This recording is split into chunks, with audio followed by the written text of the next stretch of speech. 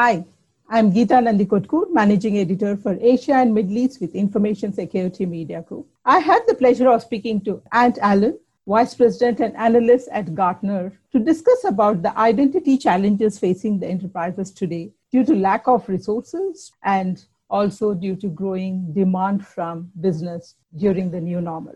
Welcome, Ant. Thanks for joining the call today. Hope you're doing good. It's my pleasure. Yes, thank you very much. And what I see today is the COVID-19 has taken the world by storm. And it has thrown up huge identity challenges at the enterprises, the security practitioners across. So as a researcher, what are the big concerns that you see from identity point of view, authentication point of view? Okay, so I think the biggest challenge we've seen is the huge shift to remote work for most enterprises. We saw a lot of calls earlier in the year that my colleagues took around different remote access technologies, about how to scale up VPN deployments, about alternatives like zero trust network access, what we used to call software-defined perimeter. And we've also seen increased interest in providing access to SaaS applications. And all of these things are technologies that organizations were deploying and investigating for remote access, for access to new business systems. But it's suddenly the scaling of this, having to provide this access to large numbers of people. And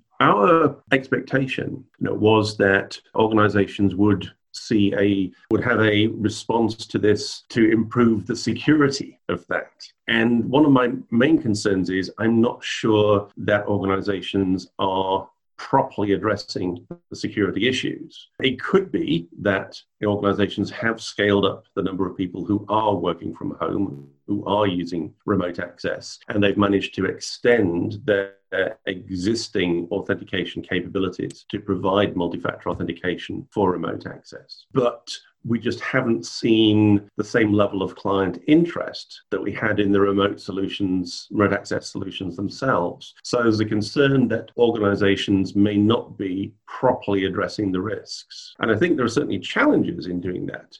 Clearly, it's another thing that you have to invest in. Providing authentication for a large number of users potentially has a cost impact, although we do see that several of the vendors are saying that you can have 3 months increased capacity at no additional cost, and then we'll level set after that. But there's also the overhead of managing all of that. I think some organizations maybe see this shift to remote work as just a temporary challenge, and they may be willing to accept a higher level of risk during that time and do without multi-factor authentication, which I would say is possibly imprudent, but it may be a sound decision. I also see from some clients that there are concerns about having to have people use multi-factor authentication who've never used it before. And these people are now working at home under stressful conditions and adding additional burden by asking them to do something quite unusual for them as part of their working practice is maybe a consideration that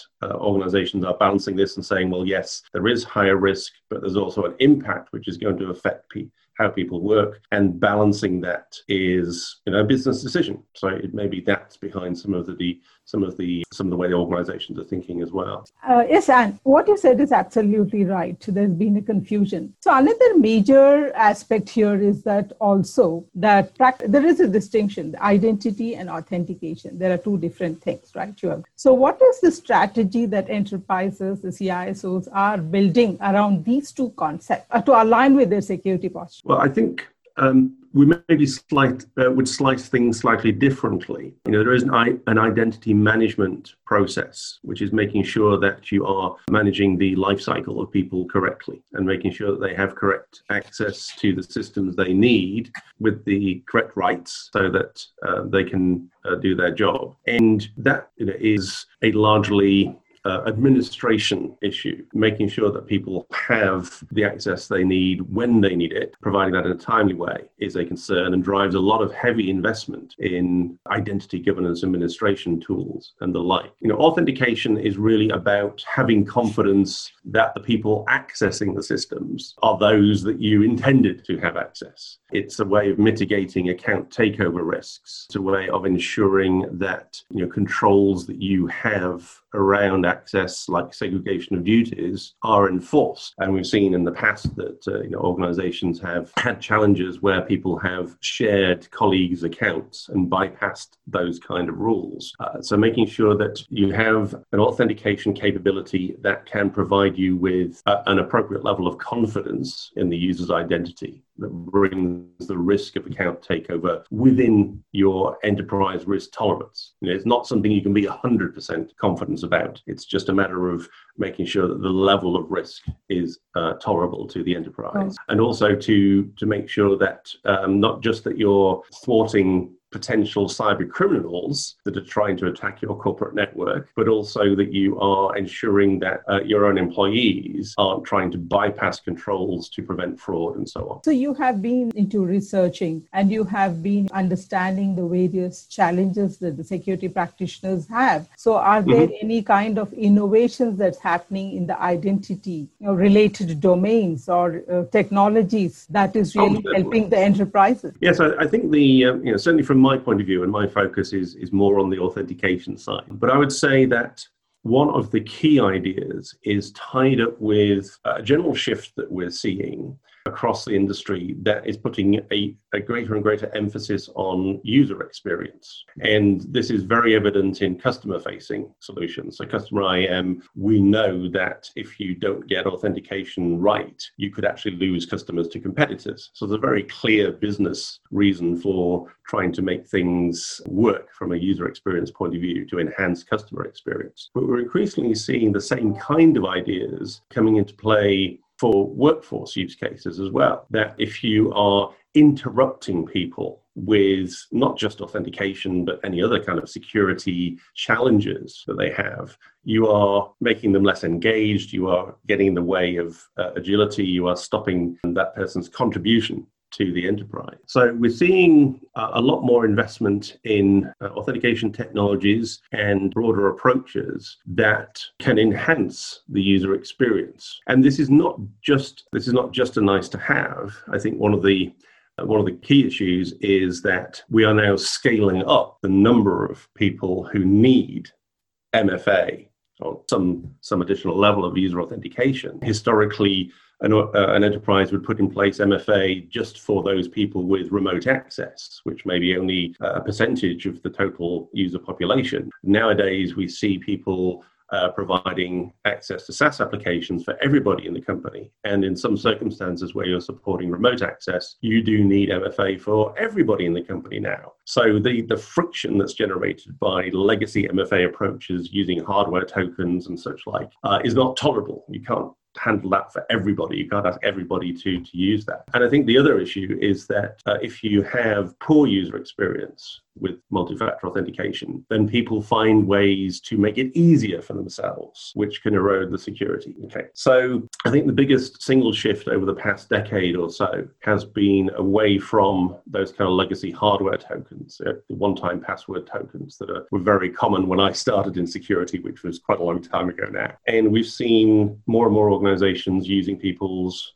cell phones and smartphones as the authentication token. And there are different ways of doing that. And some of those aren't terribly strong. We see a lot of organizations using out-of-band SMS. And that's attractive in some ways because it's very easy to set up. All you need is the person's cell phone number. But there are a number of ways of attacking that. But there are ways of using a smartphone through an app on the phone, either to generate a one-time passcode within the app or one-time password within the app. But over the past nearly 10 years now, we've seen what we call mobile push, where you just get a prompt to an app on the phone. You just have to acknowledge that. You don't have to type a one-time password. And that actually makes for something which is somewhat more secure and has a better user experience. And that's what we see most clients wanting. And that is really very well established for clients looking at any kind of remote access, VPN, virtual desktops, and so on, through to access to SaaS applications. That is what we see clients are looking for most of their users. The challenge is that not everyone still has a suitable smartphone,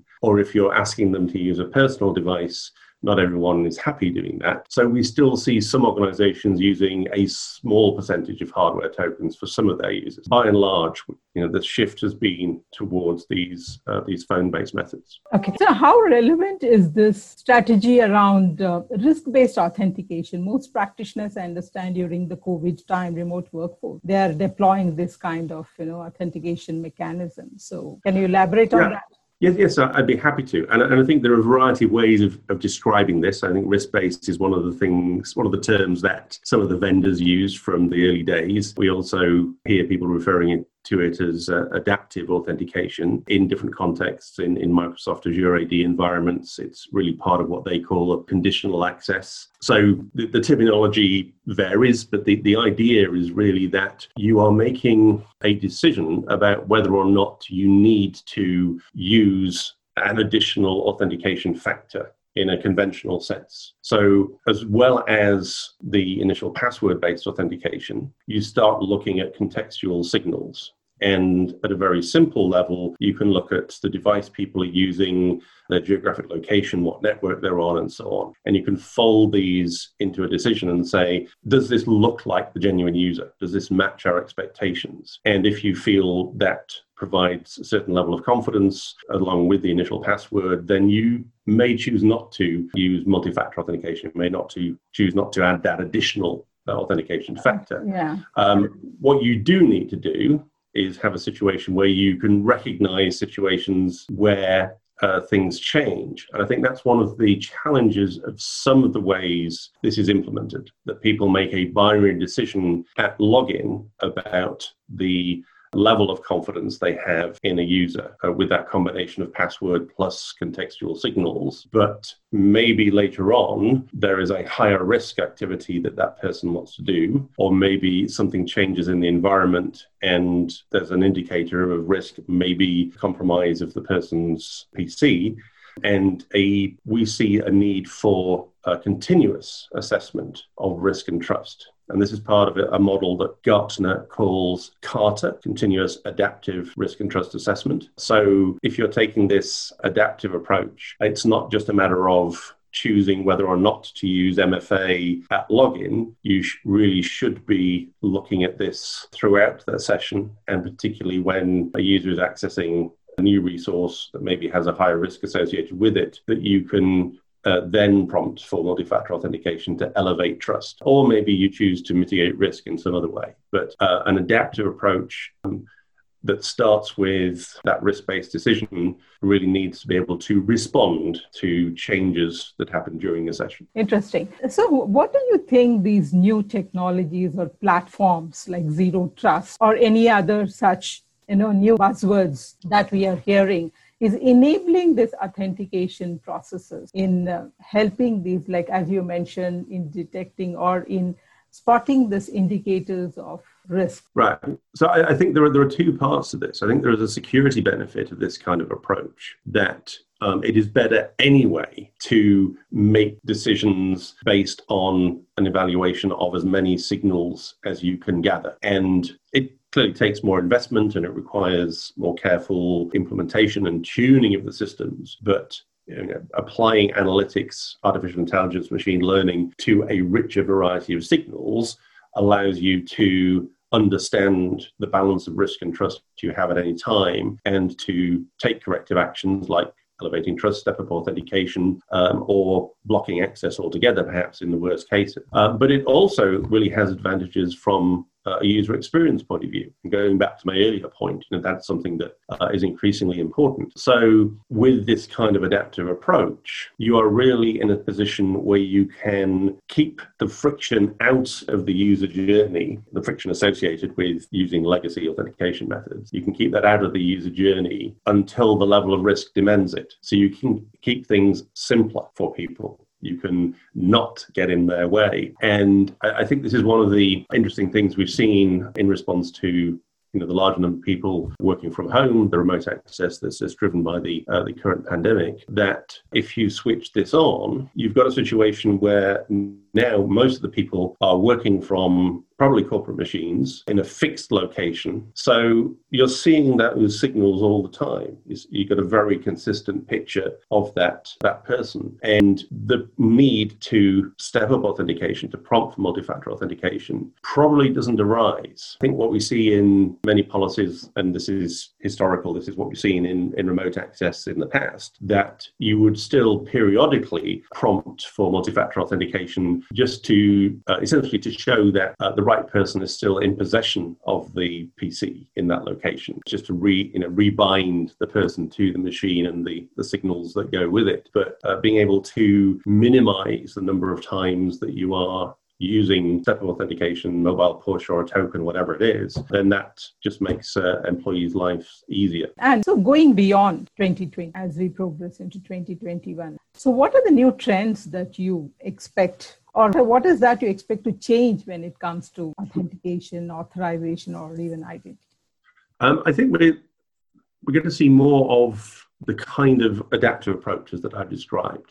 Some of the simple ones that are kind of more rules-based binary decisions that just happen at login are pretty common. But I think we're going to see more of the true continuous adaptive approaches that provide much more resilience and provide a better balance of user experience and security. I think also we're going to see a more investment in technologies that enable passwordless authentication. I think the challenge for many organizations is they know they want to get rid of passwords in some way, either because they're a challenge for people, they have poor user experience, they have poor experience, or that is a magnet for cyber criminals and is a security risk. So there are multiple drivers that are prompting people to look for a passwordless approach, but there is a variety of ways of doing that. And I think which of those options is going to succeed is going to be the challenge. Certainly, it's if you really invest in the analytics that I talked about that are part of that adaptive approach to access, potentially you can let people log in without a password in the first place. If you have sufficient confidence in all of the signals that you see, then that might give you enough trust without having to prompt for a password. And I think that is where we're going to see greater emphasis in the future, the combination of increased use of analytics and what we're calling mobile multi-factor authentication methods, where all of the factors are combined in the same device. Thank you very much, and for your insight on how to improve authentication protocols as we progress into 2021 and also dealing with this new norm. Okay, it's been my pleasure. Bye. This is Geeta Nandikotkar for ISMG.